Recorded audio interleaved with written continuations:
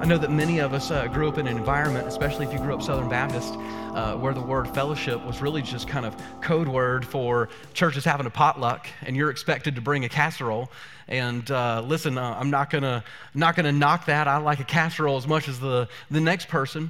But the truth is, the word fellowship, at least from the biblical standpoint, it means so much more than just a church potluck or a church picnic. The better way to understand biblical fellowship is to see it as a community of people with a shared way of life.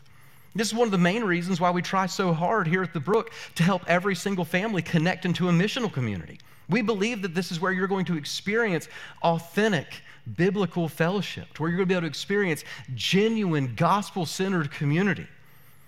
This is where you're able to establish genuine relationships with other believers, where you're able to open the Word of God together, where you're able to pray with one another, where you're able to hold each other accountable, to serve with one another, to weep with those who weep, to rejoice with those who rejoice.